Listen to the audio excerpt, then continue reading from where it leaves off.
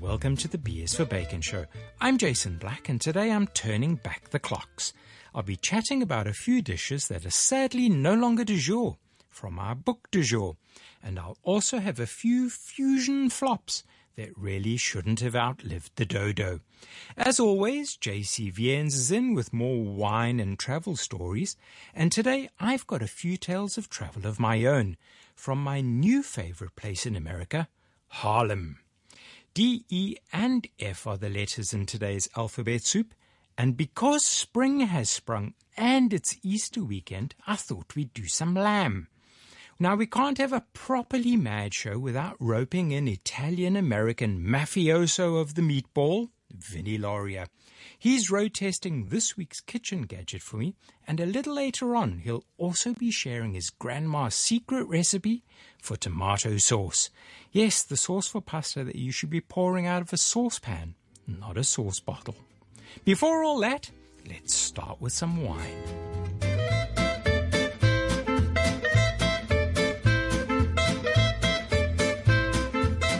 Welcome back, JC. You got me thinking the whole week. You threw out my 20 years of experience of matching food and wine, and you've said it's all about the mood. And I thought, what are you talking about? You need to tell me more. Well, you know, Jason, I'm married to an Italian woman, Maria. Oh, here we go. And so I learned about this from them, from the Italians. You know, they have a wine in the north of Italy called Amarone. Amarone della Valpolicella. And this is a big wine. It's a powerful wine. It's a rich wine.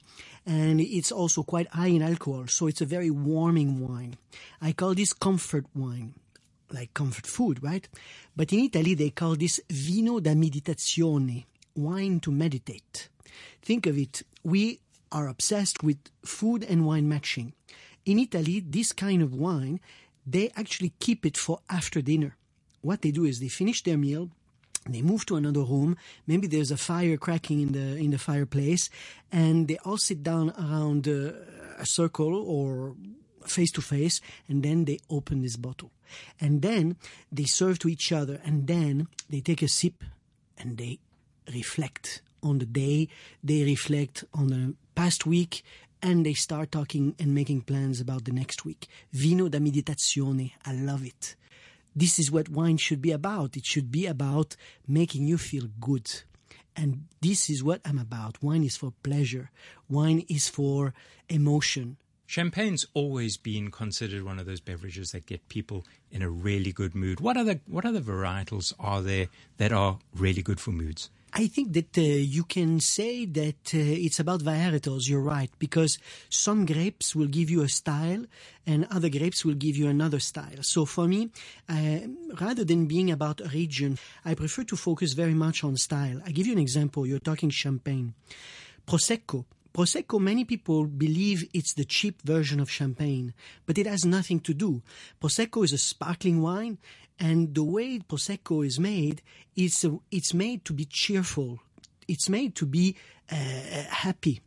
Champagne, it's made to be a little bit more serious because the production method of champagne is completely different. But when you come to Prosecco, because it's made in a tank under pressure, and the wine will be very vibrant, very floral, very fruity. And it's not surprising that it's the best-selling sparkling wine in the world today because people love it as aperitif. They drink this before their meal. They drink this with friends. They even mix it with some juices or some Aperol in Italy. And this is the ultimate aperitivo drink. For me, I like to say that this is, you have a glass of Prosecco in Italy, you have the girls on one side of the piazza, and you have the boys on the other side of the piazza, and then they look at each other and they drink more Prosecco, and everybody becomes very happy and in the mood for the evening. That's what wine is about for me. More about style, because a style makes you happy, or a style makes you serious, or in the case of Amarone, the style makes you comfortable, emotional, meditative. If Champagne and Prosecco are different, how does Cava and, say, the South African Cup Classique fit into it? they are more closely related to Champagne than they would be from Prosecco, because their method of production is very similar to Champagne. I'm talking about method of production now. Champagne, it's two fermentation. The first fermentation is like any other wine, but the second fermentation for Champagne is inside the bottle. And because of that, you end up having some yeast inside the bottle that gives you this sort of toast bread or biscuit type of aroma. Prosecco, as we discussed earlier, it's a wine that the second fermentation is in the tank. And because of that, we have the fruity floral aroma and also a very vibrant texture. Cava is, because it's from Spain, the climate over there is a little warmer than Champagne. So suddenly the wine here is a bit more mouth-filling. It's a bit more soft and velvety, whereas Champagne would be much more austere and refreshing because its acidity is much higher. Many people believe that Cava is the poor brother of Champagne, and it's unfortunate because there are many producers in Spain who are making a very strong effort to make Cava very interesting. And how can you make wine interesting is by the aging process. And in Spain, they have a different qualification system, a different classification system that is actually based on how long the wine is aged in the cellar before release. And you can find beautiful cavas, actually, that are, like I said, rich and mouth-filling with the complexity of some aging, and they will be delightful drinks as well. If we keep along the theme of having bubbles and it being great for mood, is there any way to end a meal? Are there any great wines that are quite bubbly? Well, in fact, Jason, you're bringing back to Italy. Maria will be so happy to listen to this show today. Because if you start your meal with Prosecco, to make you happy, to make you in the mood, you have to finish your meal with Moscato. So is that a rule? It's the rule in my house anyway.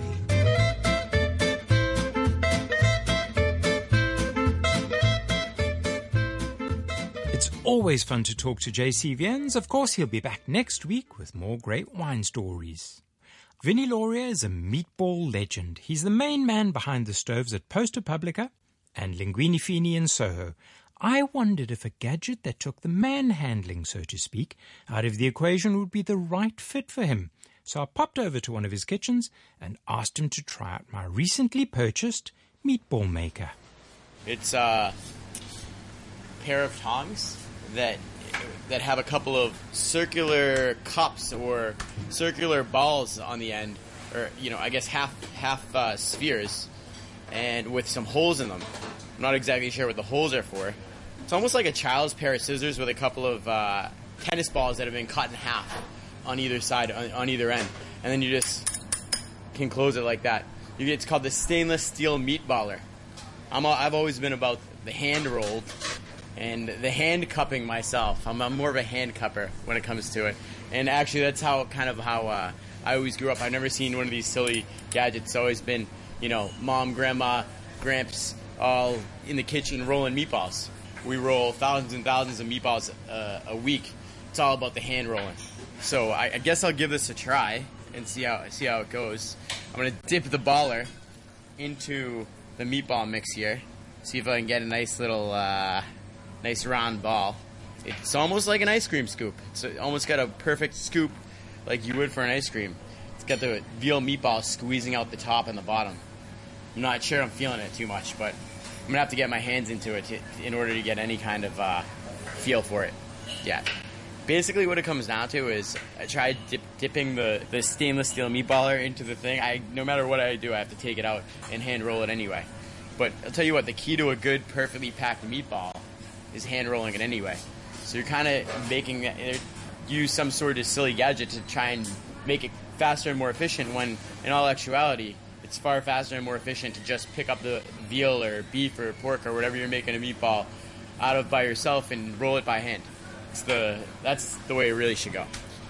However, I will say the one beautiful thing about this is this recipe that they provided on the back. The stainless steel meatballer comes with a recipe for Hawaiian meatballs. Okay, and Hawaiian meatballs, we all know, are the finest meatballs in all of all of New York and the finest meatballs I've ever seen. So, you know what I'm basically thinking? We're just going to take all of our meatball recipes and change them to Hawaiian meatballs. You got 1 pound of lean ground beef. You got a half cup of soft breadcrumbs, definitely, of course. You got a beaten egg. You got a clove of garlic. You got a half teaspoon of dry mustard, a half teaspoon of salt, and essential to any meatball, of course, you got a tablespoon of soy sauce. It's a delight. You gotta have a little bit of pineapple in there, right? And I mean, I feel like we're missing a little bit of bacon pineapple. I don't know. That's with the ham and pineapple. I mean, we got a little luau. We got some grass skirts. We got some girls in coconut bras running around here. I don't know. I think I'll stick to the veal, baby. Jason, you want me to rate this? I'm gonna go ahead and give the stainless steel meatballer a 3 out of 10. Wait, stainless steel meatballer gets a 3 out of 10. However, the Hawaiian meatball recipe with the hula girls dancing around here, I'm giving them a 9 out of 10. And Vinny will be back a little later on with his grandma's tomato sauce recipe. It's been a hectic few weeks for me. I lost my mum recently and have spent a lot more time with my family back in South Africa. We chatted about all of the moments we've shared in our lives, meals we've eaten, and places we've visited. Times like these make us nostalgic and drive home the importance of those that are closest to you. My family is a restaurant family, and food has always been at the center of our gatherings. Usually we'd meet at one of the restaurants, but over the last few weeks we took turns cooking at everyone's home. A proper family meal, with my brother roasting chicken one week, my brother-in-law doing steaks on the Weber the next. I even got stuck in with a few meals myself, with the help of my younger sister making an oxtail curry and lamb ribs in a slow cooker. Desserts ended each meal, be it my dad getting an apple pie from the farmer's market and serving it with custard, or my sister-in-law's brilliant chocolate bread pudding. Our last family meal ended in a decadently delicious South African malva pudding made by my sister. Now, I'm sure you'll see the irony of a British-born, South African-raised, Hong Kong permanent resident doing a food show that features a French-Canadian wine expert, a Swiss-French master baker, and a New York-Italian meatball maestro talking about a cookbook of British dishes. But hey, we're here, so let's get to our cookbook review and thank nostalgia as well as our acceptance of all things fusion while we're at it. Today's book is a collection of superb recipes by Simon Hopkinson and Lindsay Bareham called The Prawn Cocktail Years. Written in 1997, the premise of the book is simple. It's a collection of dishes that were once great but have been abandoned either because they simply went out of fashion or worse still because countless chefs have added their own twists, ruining them. Simon Hopkinson has had a masterful career as a chef and a writer. In fact, I've got all of his books and have thoroughly enjoyed each one. He's a chef, cooking approachable food and bloody well. Lindsay Bareham has had some notable cookbooks under her belt too, so the collaboration could only end up in a book that's a keeper. Beef stroganoff, steak au poivre, chicken Kiev and coq au vin. Fish pie, fish cakes, and foie gras on steak. Yes, the classic Rossini that you still find in Hong Kong steakhouses, and plenty of other dishes are featured. Prawn cocktail, Black Forest Gâteau, and crepe Suzette, with plenty of other continental classics, make this a fun book to read. I especially enjoyed the little introduction to each of the recipes, going through its history and highlighting the odd fall from grace moment that each of them share. The author's introduction says it all.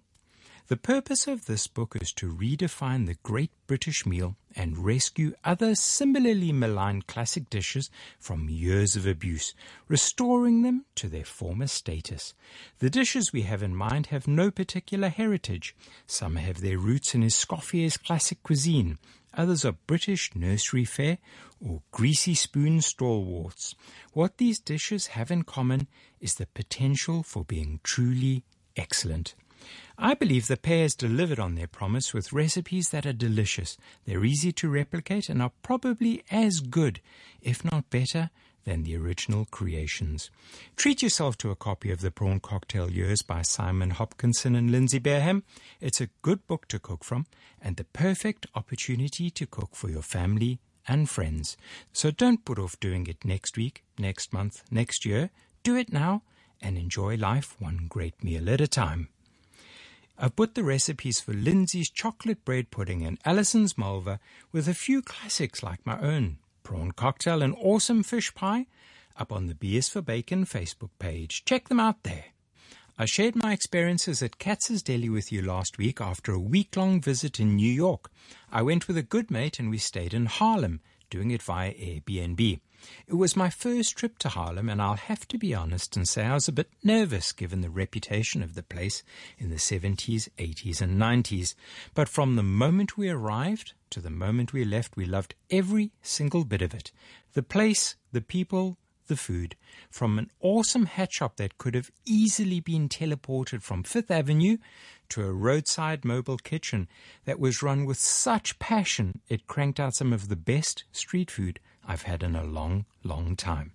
We ate fried chicken and a few less successful dishes at Marcus Samuelson's Red Rooster, and then ate at a diner called Harlem Shake that was so good we went back the next night just to make sure we weren't dreaming on the first night. My mate Stephen, Mike, the owner of the apartment, and I got to discussing gentrification and the positive and negative effects it has on areas, in particular Harlem. Now, we're seeing it here too. Areas like Kennedy Town, Sai Ying Pun and Sai Wan Ho are on their way to becoming foodie destinations. Putting the socio-economic discussion aside, what I found fascinating about Harlem, quite selfishly my stomach would argue, was that the food we enjoyed was cooked by long-time Harlem residents. It wasn't out-of-towners moving to an area on the up and up because rents were lower. It was food cooked for the community, by people of the community, and with a lot of love. I chatted to Tammy Treadwell, the owner of an outstanding mobile kitchen called Harlem Seafood Soul, all about Harlem. Food has been my passion. I love food. And food has always been a connector in our family. I have kind of an eclectic family. Part of my family is from the Caribbean. The other part of my family is from right here in the U.S., so in the southern part of the U.S. So in the southern part of the United States, we have what's called soul food. I'm sure you know what that is. Soul food, S-O-U-L, means that it makes you feel good when you eat it. And when you eat food that makes you feel good, in my opinion, it has to be top quality ingredients, top quality food that you prepare, and then you have to put in that extra special ingredient that my grandmother used to always put in her food, and she used to say, I threw some extra love in there for you. So we put love in our food in the South. And in the Caribbean, we are folks who like to we like flavor. We like flavor, we like color, we like to, incorporate different ingredients. So with my mac and cheese bites, I was inspired by them from visiting other restaurants in Harlem. And what I learned was that their mac and cheese bites had a little something lacking. I'll put it that way. Mostly the cheese. So I went home, and for weeks my kids will tell you that all they ate was mac and cheese bites because I was perfecting the recipe for about 2 weeks. So had mac and cheese bites early in the morning, late at night. That's all they ate. So now that we've got it down to a science, I love offering it here. Funnel cakes. My funnel cakes. Right now, if you want a funnel cake in any of the 5 boroughs, you have to go to Coney Island in Brooklyn or way to South New Jersey to Great Adventures. Funnel cake is a fried cake batter that it doesn't absorb oil, so it's not greasy. And then we serve it as a dessert. We put powdered sugar or strawberries sometime. We have ice cream or white or dark chocolate, caramel sauce. We find that we give that away. We don't charge for those extra ingredients because we want people who have never experienced a funnel cake to get the full experience of a funnel cake so that they can, have that experience. Because I've met people who are my age who've never tried one before. Seafood is my passion. A lot of mobile vendors and even restaurants try to steer away from seafood because fish in particular, because it's so difficult to keep preserved and fresh, and there's a very small shelf life for it. And so I taught microbiology for 3 years at a junior college. So I'm like really, really meticulous in preserving, making sure that the fish is at its absolute peak freshness, making sure that I introduce different types of fish to Harlem, because traditionally in Harlem we had whitings and porgies, if you know what a porgy fish is. Now, since being a member of the Greater Harlem Chamber of Commerce, I do the Harlem Week events every August. It's a big, big culmination of the summer-long events on West 135th Street. And I introduced tilapia. I introduced Maryland crab cake. And now I'm introducing my fish tacos, for which I use a nice, meaty bassa or a swai fillet. And when I tell people what type of fish it is, they're like, I've never heard of that before, but it's, it's a common fish. And I like that, the reception that I get. People have greatly made me feel so good. There's so much love in this village. Right now, I don't think you can turn a corner without running into at least 50 different nationalities. And so it's a melting pot, and we're really, really, really excited about all the new things that are happening and the changes that are happening. And believe it or not, it's a very, very safe village. The village of Harlem is safe. I've been here, like I said, for 52 years, and I've never had a problem. And I know multiple people that have traveled from all over the world, and they have the Harlem experience. Like, there was a family here from Texas yesterday, and they put a post on my Facebook, on Harlem Seafood Facebook, saying thanks for the Harlem experience. It's a unique place, none like anywhere else in the world. And I feel particularly proud to be the very first entrepreneur to possess a mobile kitchen. This is a state-of-the-art, eco-friendly mobile kitchen. I really take offense if somebody calls me a food cart. I am not a food cart. Thanks, Tammy. For me, authenticity is the key. This new fashion of littering menus with must-have hip ingredients when they seem so out of place with the concept got me thinking about dishes that have flopped or are just created to be de jour. Last week, I saw a kale Caesar salad served with avocado on an Indian restaurant's menu. It's as out of place as crispy quinoa cakes as the base for eggs Florentine. They're not dishes that anybody's going to be writing cookbooks on in the future. Or maybe there will be. Who knows? Until then, let's chat about a classic Easter recipe that works perfectly for spring. Bone-in roasted leg of lamb is a spring favorite, especially when it's spiked with slivers of new season's garlic, rosemary, and anchovies. All you have to do is preheat your oven to about 220 to start, and for 4 people you'll need a bone-in leg of lamb, about 2 kilos, 6 cloves of garlic sliced thin, about 6 anchovy fillets cut in half a bunch of rosemary, some butter, a cup of white wine, and some lemon juice. Of course, you'll need seasoning. Using a thin, sharp knife, make 12 deep incisions in the lamb. Push your little finger into these to open them up a bit, and then put in half an anchovy, some garlic, some rosemary into each hole, and then rub the lamb with some softened butter and season very well. Just drizzle a little bit of lemon juice on, then put the lamb onto a roasting tray with the white wine and pop into the hot oven. After about 20 minutes, turn the heat down to 175, and you're going to cook it for about an hour with some tin foil on top, depending on how you like your meat done. During the cooking, baste the lamb with some of those juices, and as always with meat dishes, allow it to rest before carving. Let's head over and chat to Chef Vinnie Laurier about his grandma's tomato sauce.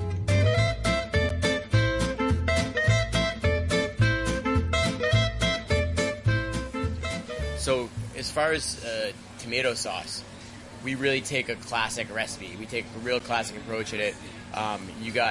You start off with olive oil in a cold pot, in a cold sauce pot. You mince up really fine some carrots and onions, and you do something called sofrito.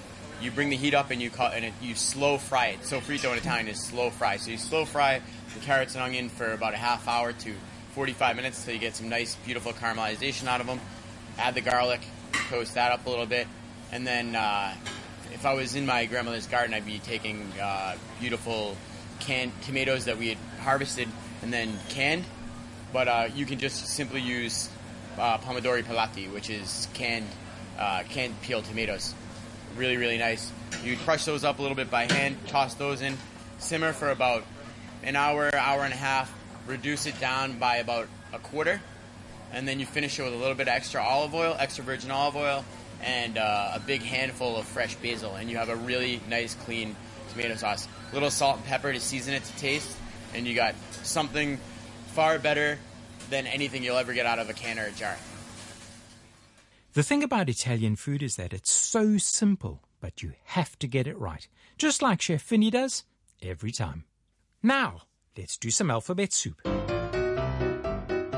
D is for deviled, like kidneys cooked in a spicy sauce. It's also for dacquoise, a meringue-style cake made with nuts. D is for dauphinoise, a posh name for potato bake, and it's also for dauphine, another potato dish where potato puree is mixed with choux pastry and fried until crispy. E is for empanada, the South American version of the pasty. And of course it's for escalope, those thin slices of meat or fish that cook in an instant.